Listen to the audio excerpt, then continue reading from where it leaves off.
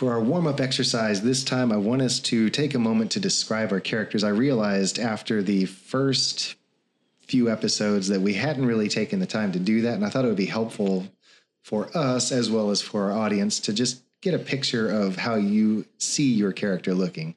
So why don't we start with Peter? What does Peter look like, Thane? Well, I guess Peter looks a bit like me. He's just about average height. What was it? Did I write a specific height? No, I did not. So I'm going to say about 5'10" ish, okay.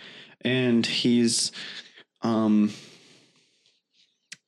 white, but a bit more tanned than I am. All right. Yeah, from his outdoor work. Yeah. And he's what kind of build? He's heavy, athletic, slender. I guess he's kind of slender, not really. You know, I mean, being a priest, he doesn't like work out annually. But with all your herb gathering and tramping around the countryside, you would have physical activity. I've got killer legs. Look out, calves. All right. And what kind of clothing does he wear? Imagine kind of like one of those, medieval monk robes. Okay. So a habit. Yeah. Just kind of very simple homespun brown cloth. Is a bit it rough? Is it a bad habit? Dad.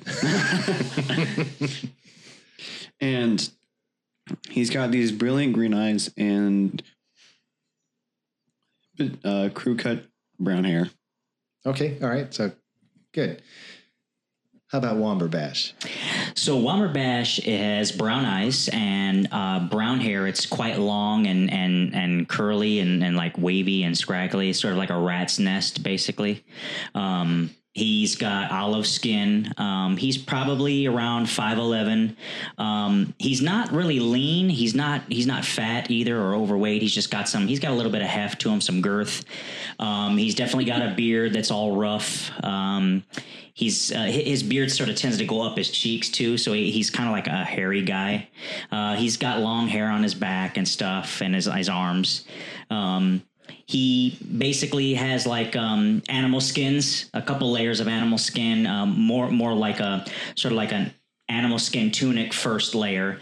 Second layer is sort of like a vest animal skin, and then there's like this sort of like a mantle, like a rougher mantle with a little bit more of a fur, less leathery but a little bit more furry looking mantle. And he's got basically some leather boots or leather wrapped around his feet with a cord, a leather cord. Okay, like a sinew cord almost. Yeah, exactly. He smells very interestingly. Not really BO type of smell, but it's definitely a musk, definitely a earthen, mossy, sometimes mildewy musk with a slight hint of sweat.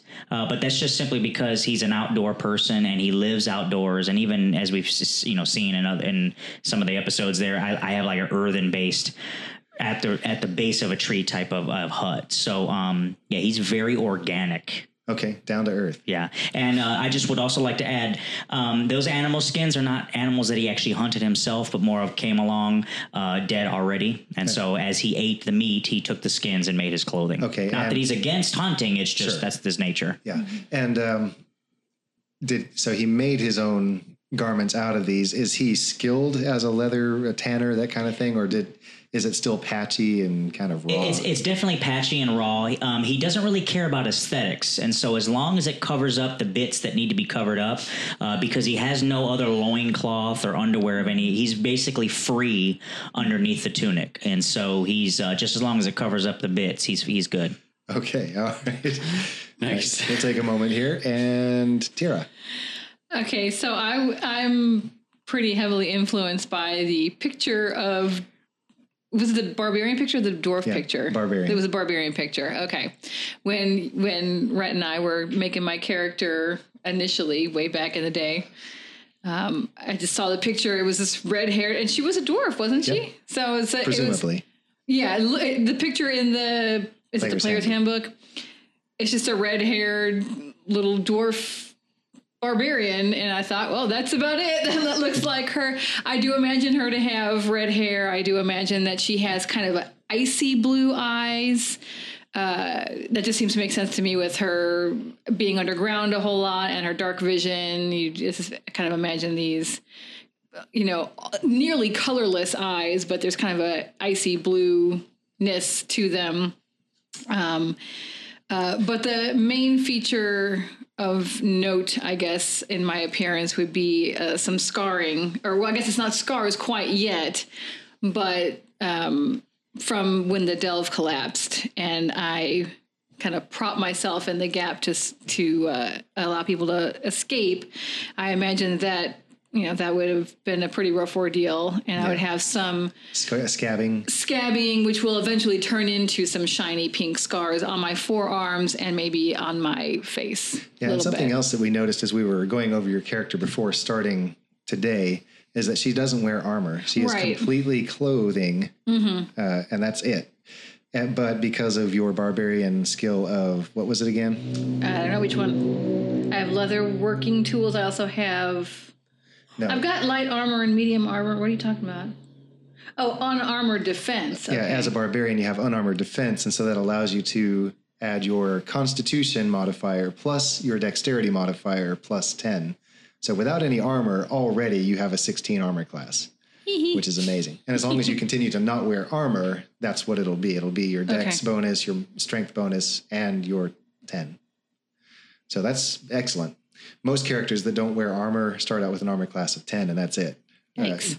Plus whatever dexterity bonus they have. So if you have a low dexterity, you're just 10, and that's not very good. All right, so in a nutshell, those are the physical descriptions of our characters. One question I did have for you, Tira. Does anything special happen when you shift to your dark vision? Is there anything noticeable about your eyes? I would imagine the pupils get pretty big, and so they are nearly black at that point. Do you want to say that maybe there's that cat-like effect where there's that where you get that color shift to the chatoyance is what it's called? I didn't know the fancy name for it, but yes, I'll have some chatoyance. Is that what you said? Yeah. Okay. All right, so you have that. I guess as you are observing her, you'll see that in the dark, her eyes flash with that greenish color whenever they hit the light just right. Yeah. Okay. Follow a band of intrepid friends as they seek to understand the world changing around them, and as they work together to face a growing evil. Enter a world of adventure and mystery in Vardalon.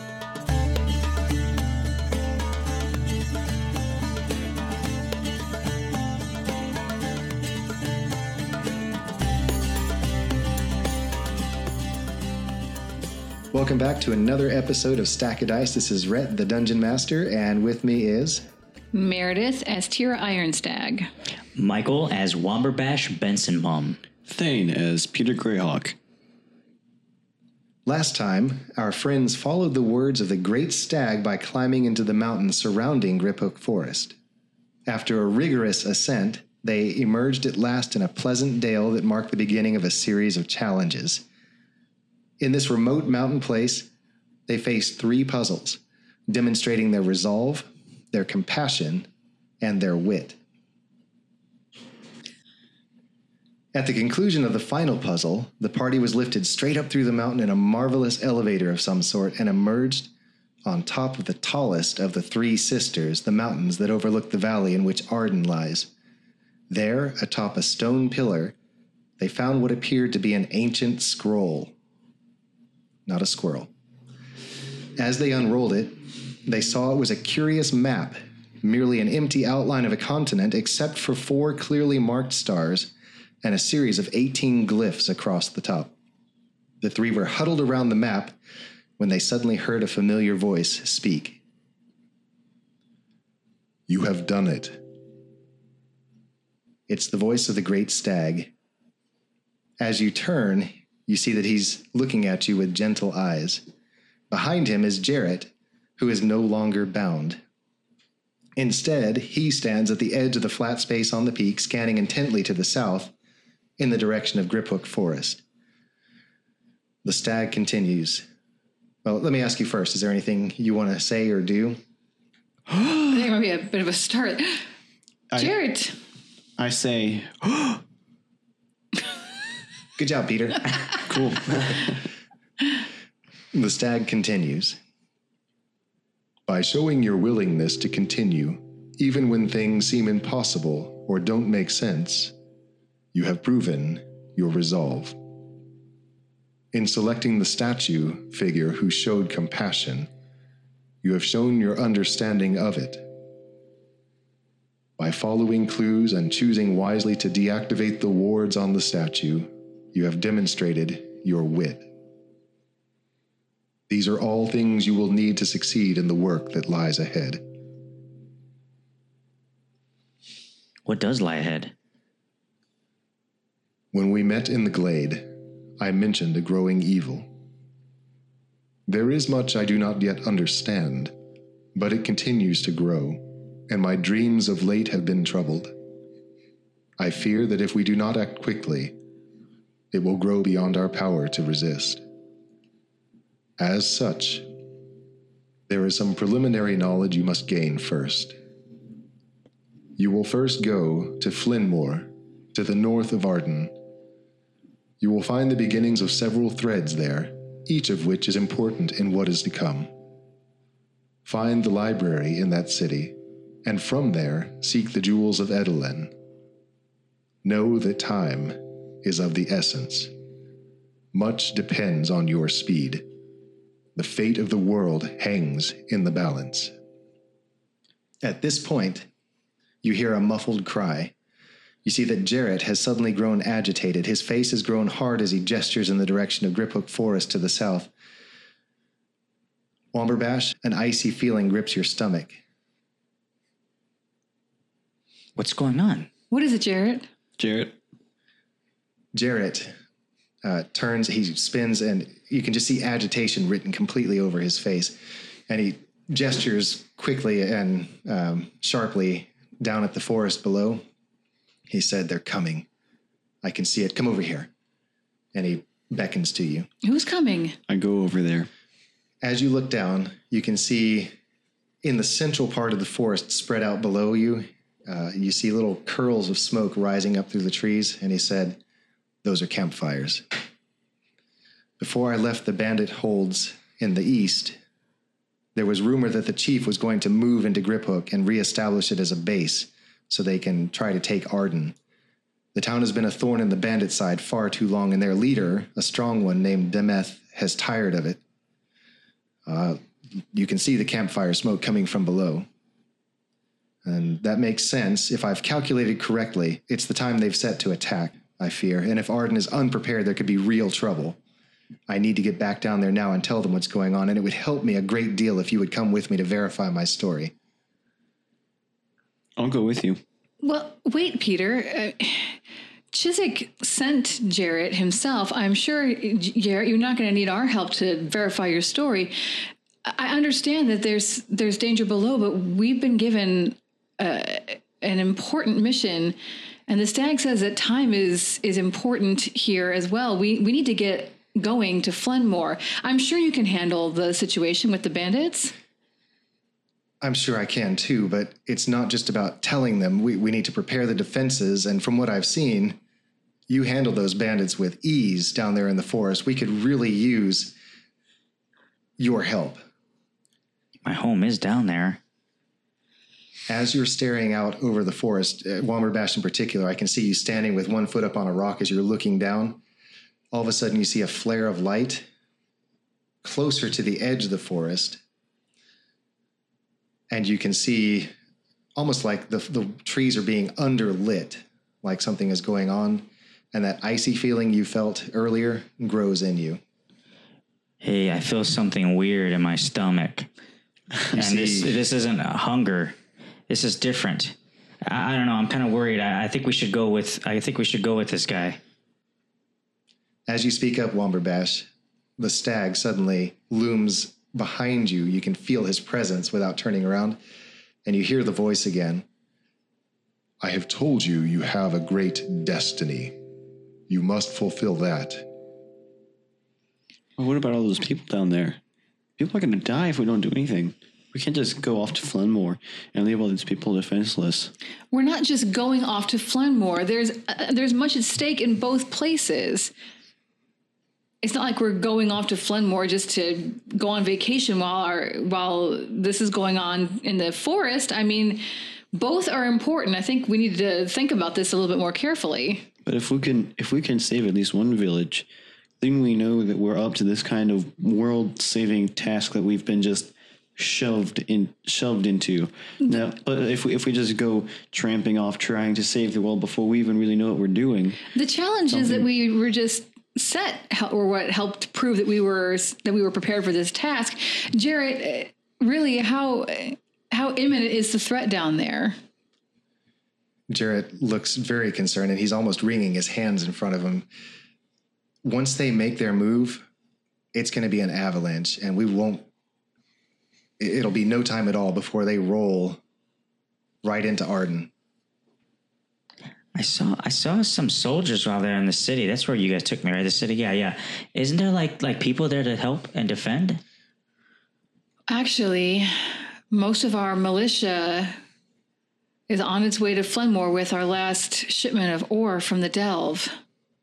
So there isn't very much defense there. Arden is defenseless. You feel a chill in the air behind you. Again, that voice from the stag, deep and deliberate, says, "Time is growing short. You must make a decision now. Help this worthless village." Tira backs up. "Or fulfill the destiny that lies before you." Well, hold on. Arden isn't worthless, and my whole clan is down there. Since our delve collapsed, the dwarves have moved closer to Arden, and we're exposed. We're not nearly as well protected as we used to be. Are you sure we don't have time to go down and help just shore up their defenses before the bandits hit, and then we can go? When the fate of the world hangs in the balance, you must make hard decisions. This is what every hero must struggle with. We wouldn't be much of a hero if we let our friends and neighbors defend themselves with nothing, with no resources. I am done wasting my breath. You will give me your decision now. I'm staying. I'm going with Jarrett. I bow, and low to the ground, and I sort of look a little up to the stag, and I say, with all due respect, I have to defend my home. I have to help the people in that town. I've got to go back to my father. I think we need to go back. You've all turned to speak to the stag, I'm presuming. Yes. As you do this, you can feel that almost crackling energy in the air of just that tension that hovers there so heavily, and his eyes almost seem to blaze with fire. And if you were physically inclined to do so, you would almost be all leaning back on your heels away from, because you can feel an almost tangible force emanating from him. Oh, boy. And this builds for what seems like an eternity. Oh, dear. And then he just explodes. Disapproval rolls off the stag, and the air is tense. But after a few agonizing seconds of this scrutiny, he tilts his head back, and his mood immediately lightens. You have done well. This was the final test. To know you have been chosen for a higher purpose, and yet desire to help those who cannot help themselves, is humility. He lowers his head, and his voice quavers. I once had a brother who was resolute. He could show compassion, and he had brains. He was strong, and he was brave. But his failing was in his heart. He allowed pride to take him, and he fell. A single tear rolls down the downturned muzzle. There's a moment of silence. But the massive antlers swing back up and the voice sounds strong again. You have proven your worth. I have one last thing to give you before you go. The stag kneels, touching his nose to the ground. He breathes softly and a sweet aroma fills the air. When he arises, there are 2 colorless stones glittering on the ground. They gleam in the sunlight, their crystalline sheen a stark contrast to the dull gray of the mountain's rock. Both are about the size of your thumb. One is slender, roughly cylindrical, but with faceted sides. It has been worn smooth in a couple places, as though someone held it repeatedly for a long time. The other is a little flatter and shaped more like a teardrop. So what do you all do? I go and pick up the faceted one. As you touch it, I want you to imagine what it's like when you go outside on a regular day around here. At first, you might hear cars driving by, like we just heard a moment ago, or the sound of a door closing, or even the wind in the trees, something obvious like that. But if someone suddenly says, "Listen to those birds," your focus changes. Holding this stone has attuned your senses like that. It's like you're hearing a new kind of music. At first, you don't really notice anything, but when the realization comes flooding in, you're hearing a music unlike anything you've ever heard before. There's an innate musicality to the shift of the pebbles under your feet, to the way the breeze plays around the rocky outcroppings, even to the sunlight falling on your face. In short, you become aware of the music that suffuses the world. Do you guys hear that? Hear what? Hear what? I hear music and everything. This is weird. I need to sit down. So I sit down. As you sit, the realization within you of all this strangeness wells up within you, and it seems like a wall just begins to crumble and fall away inside of you. The stag speaks to you, Peter. The one you have chosen is called Raiskostoch, the Stone of Ryza. It belonged to a great warrior and an even greater friend. He named it for his wife, whom he saw once more after we met. You are free to give it a new name if you so choose. No, it's a great name. Womberbash, Tira? I suppose I step forward and pick up the teardrop-shaped one. Tira, as you reach forward and you pick up the teardrop-shaped one... I'm sorry. Let's back up. Peter, when you touched your stone, a color began to spread from the very center of it. And I want you to pick what that color is. The same color of my eyes. Kind of a lime green color. So that brilliant green that you were mentioning? Yes. All right, so as you pick up the stone, it's almost like a pinpoint of green and light right in the middle of the stone, and then you see it start to spread along the length and then just grow, and before you know it, the entire stone is filled with that color. I sit and stare at it in wonder. It gleams brightly in the light. All right, Tira, so you have reached down and you pick up your stone. Yes. When your fingers touch the stone, you hear the faintest whisper of a tune running through your mind. It's a suggestion of something familiar, almost like a lullaby your mother might have sung to you in your infancy. It tugs at you, but the tune is faint and distant.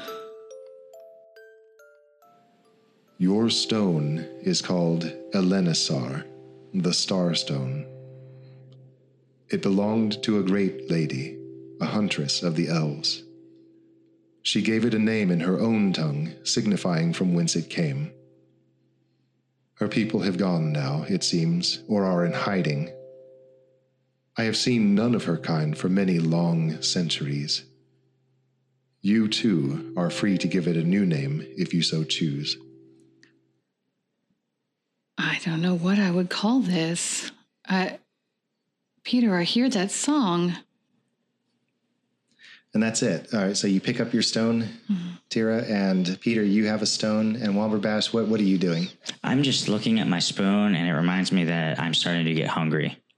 He's always hungry. Like that's the most primal of his impulses, I think. Is there anything? Would at any point we suddenly kind of snap out of it though? Because we remember, wait, we got bandits to on get our- back. Yeah. What is the fastest way to get down from here? Do we have to go back the way we came? I don't know. That would take a long time. The stag steps over to the edge of this flat part of the peak, and he looks down, almost pointing his head in a certain direction. And as you step over to see what he's looking at, you can see that there's a stone stair carved into the side of the mountain.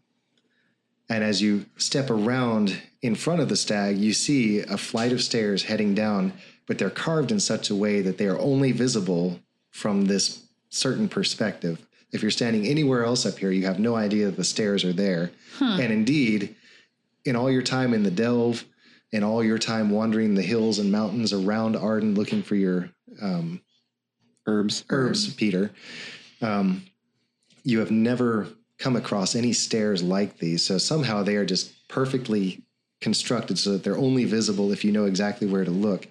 And you can see a flight of stairs snaking its way down the mountain. And it looks like it's going to be a much more direct route than any other route you could take to get here. So to where exactly does this take us? Directly to that city, that little town?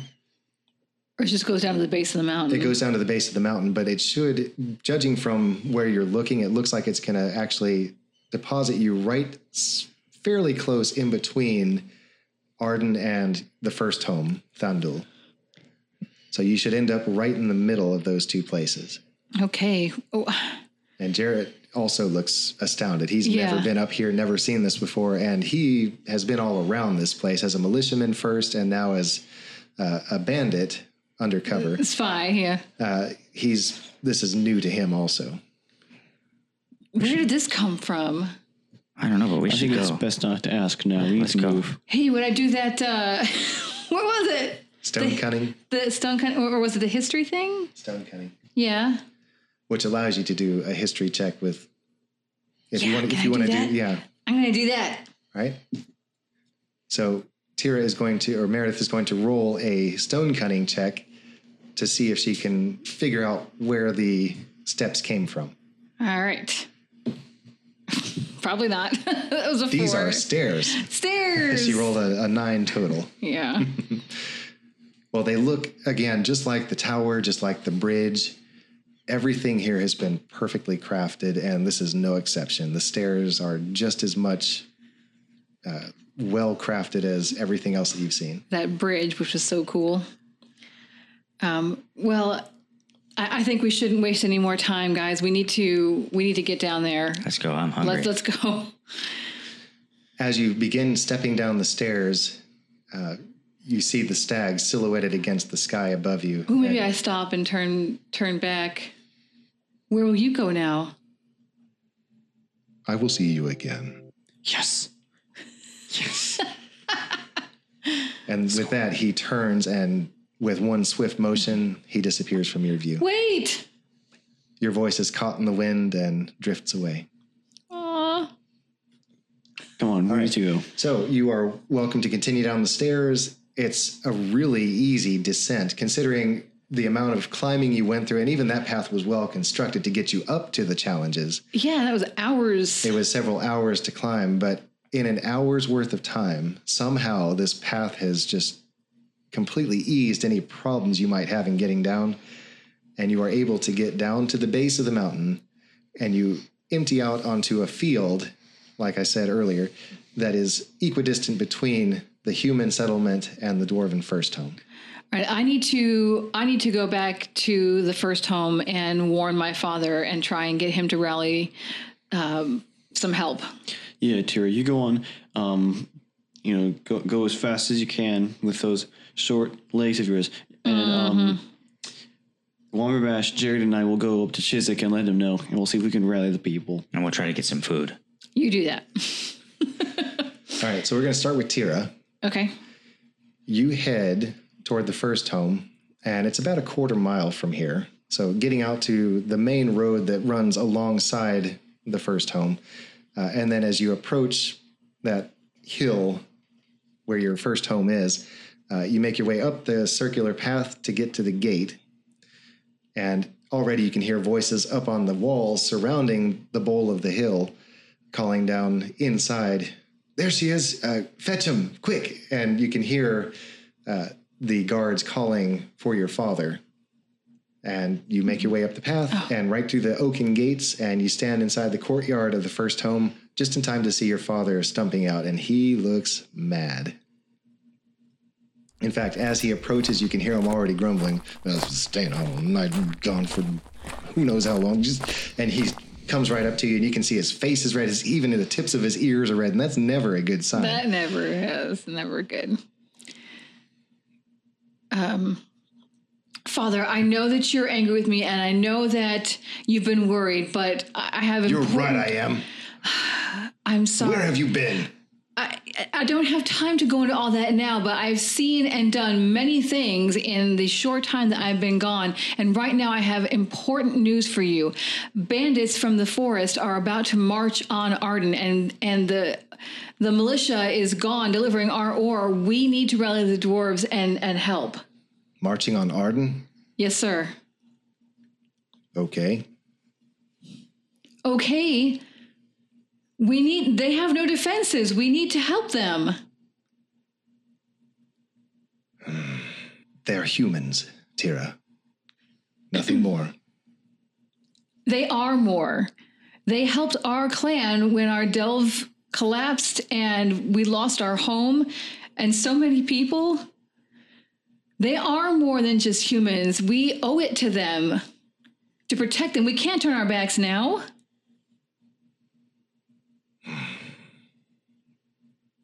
Why don't you roll me a persuasion check? Natural 20. Yeah. All right, your words sink right through all his crusty exterior. Metaphorically speaking. No, this is quite literal. No, literally crusty exterior. And something about the way you hold your head, and you can see a tear form on the corner of his eye as he remembers the horror of that night when the delve collapsed. And almost impulsively, he lunges into you and just wraps you up in the biggest bear hug a father could possibly give. And, you know, I would say you're a little bit taller than him, and so you can just see the gray of his hair beneath your head and just feel him burrowed right up against you. And then he holds you at arm's length after a moment. You're right, of course. We do need to help them. They helped us. It's only right. And with that, with no other words, it's like he moves his arm surreptitiously enough to wipe that tear away, and then he points with that same hand, everyone to the council chamber now. And you can see guards scurrying down from the walls. You can see people emerge from the various towers around the first home. And then within minutes, there's this throng of dwarves heading into that council chamber. And you can already hear your father inside banging a mug on the table to get their attention. And so I guess unless you want to go in there, you're welcome to stay outside. But what are you going to do? I guess I call after him, you get everybody together. I will go down to the village and let them know that we're on our way. Or that you're on your way. He doesn't say anything, and he doesn't even really, because it's so noisy in there, he doesn't really catch what you said, but I think he understands the gist of it. Yeah, a salute. So he raises his mug in the air and just goes on back to trying to shout over the din. Okay. All right, so you're free to... All right, so then I turn towards the village and, I maybe just do a quick check and make sure that I have everything, axe at my side and backpack strapped on tightly. Look, maybe just cast one last admiring and somewhat sentimental, I suppose, glance at my dad, my father. Glad that he has something to do now and seeing him back in his old form and everything. And it's good to see the dwarves rallying and how readily they fall in when he calls, and then I take off. Yeah, it is comforting to you to see your father when he takes command. And it's been a hard time since the Delves collapse. There's been a lot of questioning.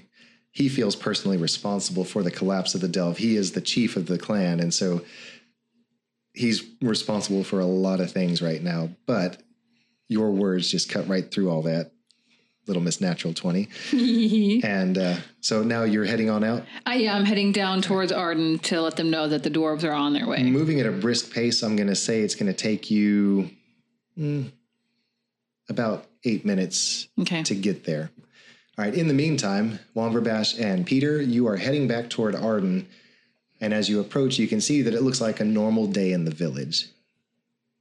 So what are you talking about? What is your plan? I say we just go straight up to Chiswick and tell him what's all the news. Let's go. We were going to go by that place, right, where you took me the first time. Where's there any, mushroom stuff there? Yeah. Grab a quick casserole. All right, so your first stop is the Chapel of the Healing Hand? Or the Matilda's. Are you looking for food or for medicine? Food. Okay. I'm just going to pick up some food on the way. Gotcha. So. Okay. You go off and get the food. We'll be waiting for you up at Chiswick. Where do I go? He's new to this town. It's I say first take a left, then a right, then you go forward, then you double back, and you go around the circle twice clockwise. You take a right, and it's on your left. Just take this back street. It's over there. Okay. Okay. So with that confusing direction, Womberbash, you are free to go find your food at the Great Stag. And I'm kind of hunched over and kind of like trying to use my nose and like kind of like just grunting around, trying to figure out where this place is, if I can smell a difference in the air to find out where this place is. All right, let's do an investigation check, if you would. What is that? So what are those dice called? Are they the dwarven dice? No, they're the dragonborn dice. So the problem with these dice is they're so scrolly, it's hard to read the numbers. This one is a 6 plus... Investigation should be down with intelligence. It's a 10. 10, okay. It's 10 total. Yeah. You do smell the faint odor of food in the air, and that's enough to roughly direct you in the right way. You're not sure what directions Peter gave you, but... the way you're taking is a much more direct route. I zoned out after you said take the first left. I kind of like just you like took the first left, and now you're on your way. All right. So after a couple minutes of nosing around, you do find the door of the Great Stag Inn, and you are able to read, right? Yeah, a little bit. Yeah. So you can make out Great and Stag. Yes. And so you know this is the place. All right. You step inside, and what would you like to do? Hey, Peter said I could get food here. The barkeep is wiping down the bar, and he looks up when you come in, and you can see him wrinkle his nose for a second in the close confines of the bar room. Peter? Yeah, it says Peter Greyboy, I think. Something like that. He said that I could get food here, like mushrooms and stuff. Oh, hold on. And he whistles back to the kitchen. Matilda, got someone for you. And after a moment, this large woman comes out. Hey, lady. I wonder if Peter said I could get some mushrooms here. Mushrooms? Like in a casserole? Peter Greyhawk? Yes. Greyhawk. That's him. Let me see what I can find. And so she steps back into the kitchen. You hear clanking of pots and whatnot. And I'm just going to sit down at like one of the tables there and just wait. After a moment, she comes out, and there is a steaming plate of mushrooms. She hasn't really done anything to it, but it's ready, and it smells delicious. Yeah, I'm fine with that. I'm just going to start eating. The barkeep watches. He's been watching this from a distance, and he says, you do have money, right? Money? Money? We're going to cut back to Peter. So Jared and I head up towards Chiswick's house. I guess I assume we get up to his front door without too many difficulties. Okay, let me describe this again. So Arden, looking at it from above, looks like a big piece of pizza with the tip pointing towards the south and the crust end pointing toward the north. So it extends from that tip up to the north, and it widens as it goes. And the reason for that tip is because there's that section called the Rock, which is the most defensible part of the town. So imagine this cliff that rises up above the river, the Arden River and the Rime Rill, where they connect at the point of the rock. And so Chiswick's house is located on that tip of the rock, but just before it, there's an open space, a small open space, and then there's a palisade wall. So you have to pass through rough wooden gate to get into Chizik's house area. And once you're in there, you walk up to his door. You notice that there's a banner that it's a rich blue color. And on the banner is the stag's head. And if you look at our wiki, you'll see that the Arden entry actually has my crude Photoshop representation of the sign of Arden, of the shield of Arden. So that's what's on the flag. And as you walk up, the door is actually open to the house. All right, so I just walk right in, and I call for Chizik. Chizik! You hear Mr. Garderock. Mr. Garderock. All right, so from the back room, you can hear voices talking, and then after a moment, Chizik steps out. Peter, how are you? Not as good as you, I think, but I have a guest for you. Chizik looks over to your side, and he sees the figure there, and at first there's this blank look on his face. And then he leans in closer, and he realizes, Jarrett? Jarrett! And he steps forward, and he embraces the man, and Jarrett, after a brief bro hug, they step apart, and suddenly it's just a babble of voices. Chizik is asking, how have you been? How are things? What's the report you have? And Jarrett at the same time is already launching into his full report of the bandit activity. And after a moment, they pause as they realize what's going on, and then they both just start laughing. But very quickly, Jarrett's face grows serious. And he says, Mayor, we've got a problem. And we have a lot of work to do. Chizik looks grave and sits down on one of the chairs in the front room and invites you, Peter, to sit down also. Yeah, I sit down. Okay. So the three of you are sitting in the room, and Jarrett says, you see, they're on the move. The bandits are coming, and they're in the forest already, and it will be just a matter of days, hours, who knows, before they strike. We have a lot of repairing to do. Chizik looks over to you, Peter, and he looks at you with inquisitive eyes. I nod. I see. Well, we so that Womberbash guy, the injured man that we recovered, we sent him back to his home to find a spoon, which he kept on wanting to find. And Tira and I went with him, and once we got to the woods, we couldn't find the spoon, so we went deeper into the woods looking for it and came across one such camp of bandits. We managed to take care of them pretty easily, but there were only three of them. One of them turned out to be Jarrett. And then a lot of stuff happened, but that's too long to get into now. But the important thing is we don't have much time. They may be marching towards us right now. And Jarrett nods vigorously, and he says, I saw the smoke of several fires, and the way these bandits work, several fires with 5 to 10 at each fire, they're coming. And another important thing you should know, Mr. Garderock, Tira's gone off to the first home to rally the dwarves to help us. I see. I wonder. Well, past experience tells me that we can't rely on the dwarves, so we need to prepare to fight alone. Jarrett, can I rely on you? And he turns to look directly at Jarrett. I need you to go start gathering people. Peter, can I ask you to go back to the chapel, get the physic and any medical supplies you can? I have a feeling we're going to need those quickly. And if you can bring them back here and just start forming a stockpile. Any weapons you can find as you're out and about. We need to start gathering people and getting them in. Any valuables they have, anything they don't want destroyed, we need to get them behind this palisade now. And food as well, in case we have to wait for a while. I'll go take care of that. Okay. On it, Mayor.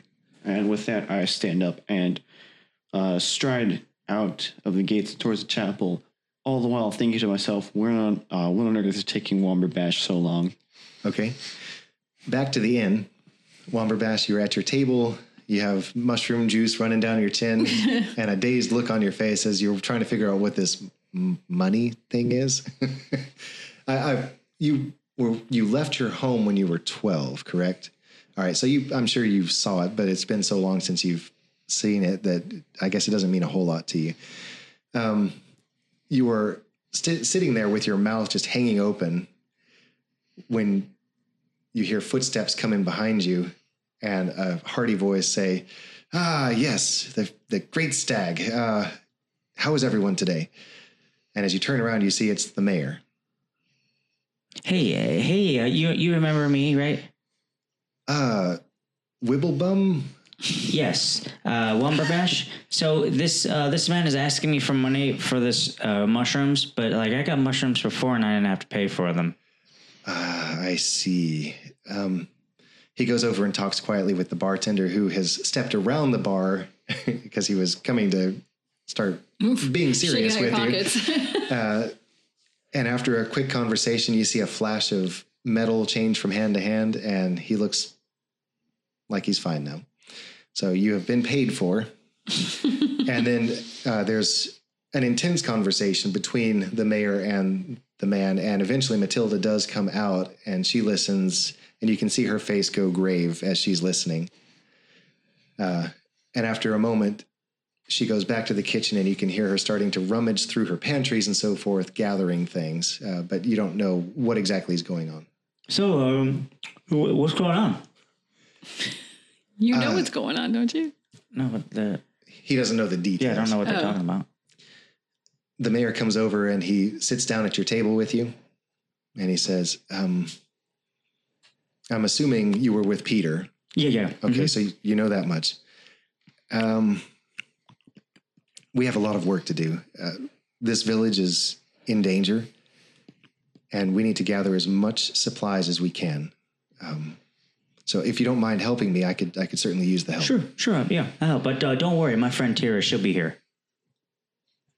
After, I'd say, a couple more minutes, Matilda comes out, and she's already got baskets and parcels and things, and she's putting it out on the bar. And so she goes back to the kitchen to do more, but that's plenty for you two to carry back and start your little stockpile. The mayor stands up, goes over to the counter, and picks up as much as he can, and he invites you to do the same. And you head on back to the palisade. Peter, in the meantime, you go back to the Chapel of the Healing Hand, which is really just over a stone's throw away from the palisade. And you step inside the familiar stone corridors of the chapel. I take a breath. The sense of the herbs and that feeling of home washes over you. And you can hear the Physic humming to himself as he's sitting in his study. I guess I walk over to the study. His back is to you. He's hunched over his desk, writing something, probably transcribing something or working on a new recipe. I'm back. Very good. It's so good to see you, Peter. Where have you been? It's too long to explain. What I do need to tell you is Arden is in danger. There are bandits in the forest, and there's no telling when they're coming to get us, but it's going to be soon, and we need to... Bandits? The mayor just sent me. We need to gather up supplies, and we need to get up to his house as fast as possible. I see. And supplies... Like medicine... Yes, indeed. Things. Okay. Then you know what to do. We've practiced this many times. Mm-hmm. Trouble is coming. I can tell from the seriousness in your face. If the trouble is going to be of the sort that I think it is, I want you to have something. He stands up and he walks out of the room and down a hall. And as he goes, you begin to have the suspicion of what's coming. You know what this is. Going back to your childhood, there's a room in the chapel that you used to pass by, and the door was always open. There's really no doors in this building. It's more, except for the curtains that cover the individual wardrooms in the treatment area of the chapel. You remember passing by this room, and you never went in, and it's not like there was a restriction on the room, but you always just never felt like you could step into the room. But you remember that there's a room that has a gleaming coat of scale mail. Yes. And there's a window that the light just shines through at the right time of day and it illuminates that suit of armor. And next to it on a stand is a hand crossbow. Not a hand crossbow, a light crossbow. Yes. Hand crossbows are cooler though, but Yeah. I'll take a light one. In this case, it's a regular light crossbow. And so you step right behind the physic, and as you head towards that room, you get closer. The excitement is almost tangible within you. You're just about to jump for joy because you know what's coming. I do do a tiny jump. It's a small one. Right? And as you stop in front of the door, the physic steps inside, turns around to look at you, and he says, I know you've looked at this often. It used to be mine when I was your age. It's time that you wear it. I know you, and I know you'll need this. Come here. Okay. I'm speechless as I just take that one shaking step past the door, and my foot sits into the stone, and I just have this tingling sensation all over me. Okay. Here, hold up your arms. And over the next couple of minutes, he actually dresses you in the armor. He cinches the belt buckles perfectly. He's got it just the right tightness. And you feel like nothing in the world can touch you when he's done. Just something about the way that armor feels, the weight of it on your shoulders. It is heavier than you thought it might be, but it seems to be a natural fit for you. And then he lifts carefully the knurled wooden crossbow out of its rest and puts it in your hands. Use it well. I'm already like doing poses, like, yeah. All right. So you now have your splint mail, you have your light crossbow, you have your mace, you have your full complement of inventory. No more having to worry about what you have and don't have. If it's on your sheet, it's in your possession. Nice. All right. With that, you and the physic very quickly gather up all the medicinal supplies you can, and you head on.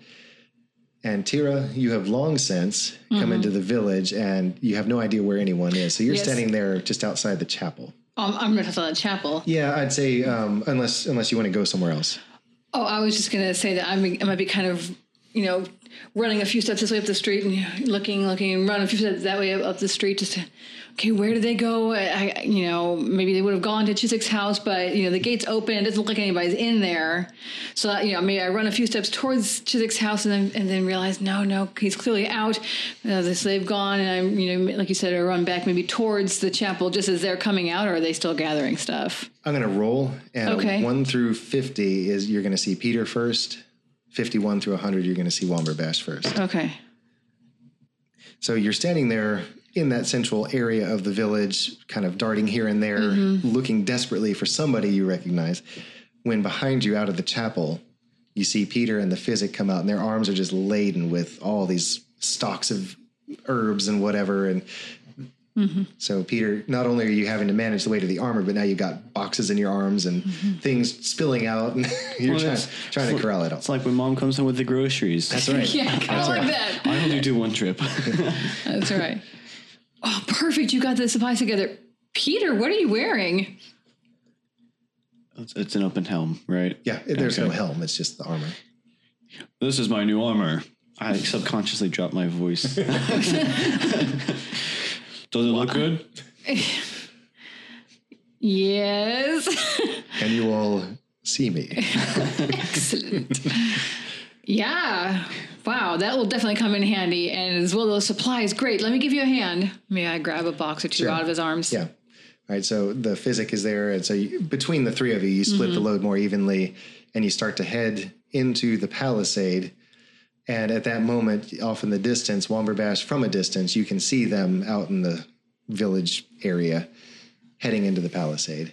So your own arms are pretty full. Okay, so I'm like just running over there, kind of just to come up behind them and basically Trailing a link Yeah, of sausages exactly. behind you. Yeah. Okay. With one hanging out of his mouth, all right? Those are mine. All right. So, yeah, you make your way there, and from behind you, medical supply carriers, Okay. you can hear thump, thump, thump, thump, thump, thump, as Womberbash comes hurtling towards you. And within a moment, you get there, and it's, hey, everyone Yeah. is greeting each other. Bash, You got some food supplies, I see. I do. I need some rocks. Do you know where any rocks are? I'm sure we can pick some up along the road as we go. Is it like a dirt road or a cobbled street? Oh, it's dirt. Okay. Yeah. Okay. So you'll have no problem finding appropriate sized rocks, especially with the stream here. You've got. And isn't there a river? You said there's a river backing up behind Chizik's house, so maybe more of the kind of rocks. Remember, it's an elevated rock.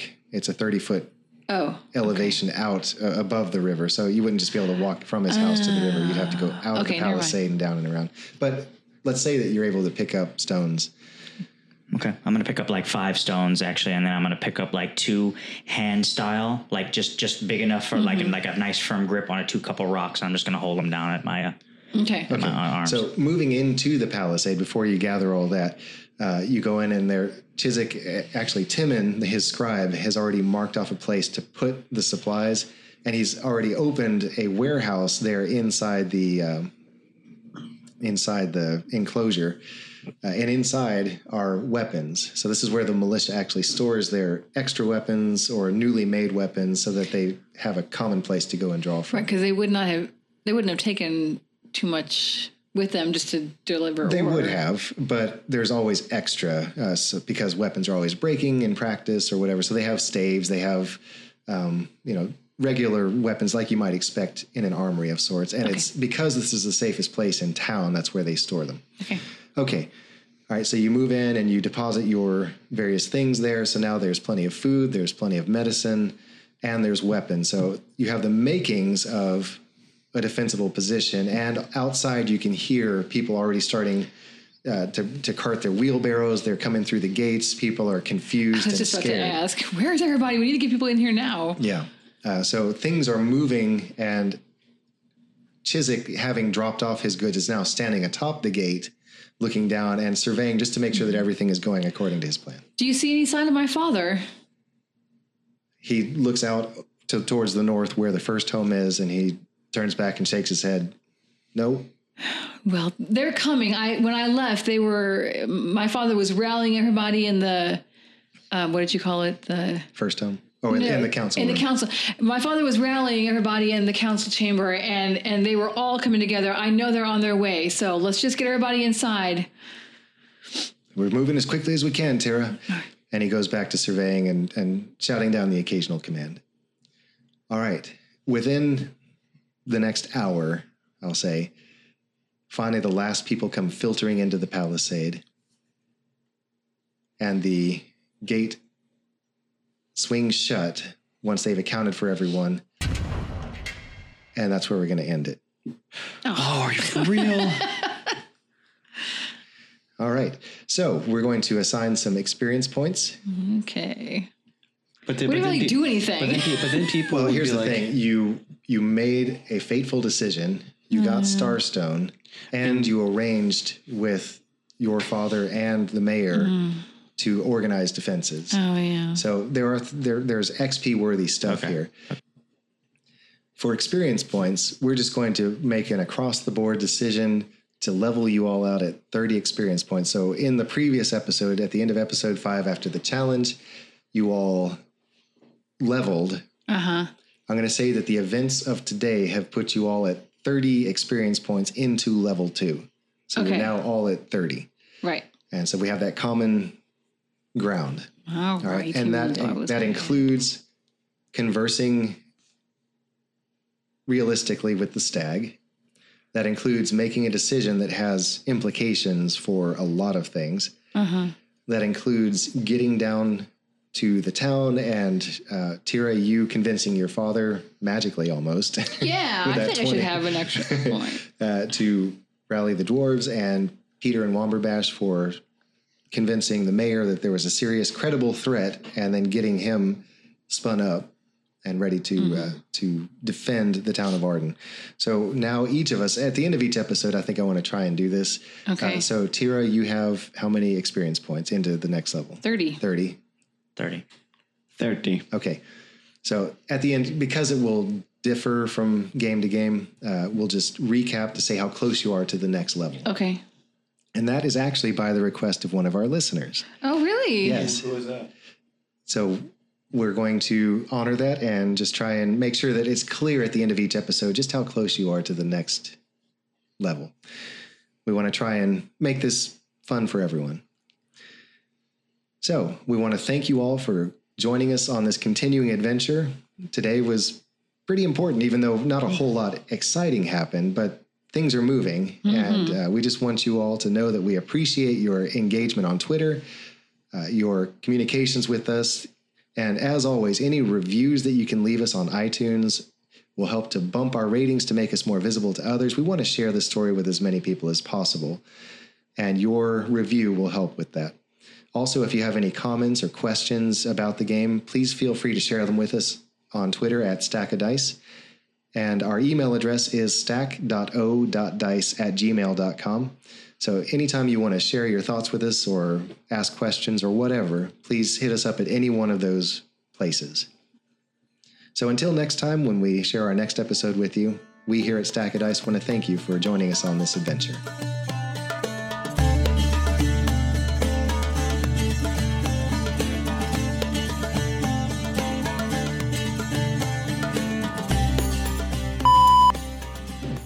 What was it? Chatoyance? What it was? Chatoyance? Oh, Chatoyance, like William Chatoyance. It literally means cat-like, so Okay. it's French. Chatoyance. Chateau? Like, okay. No, different word.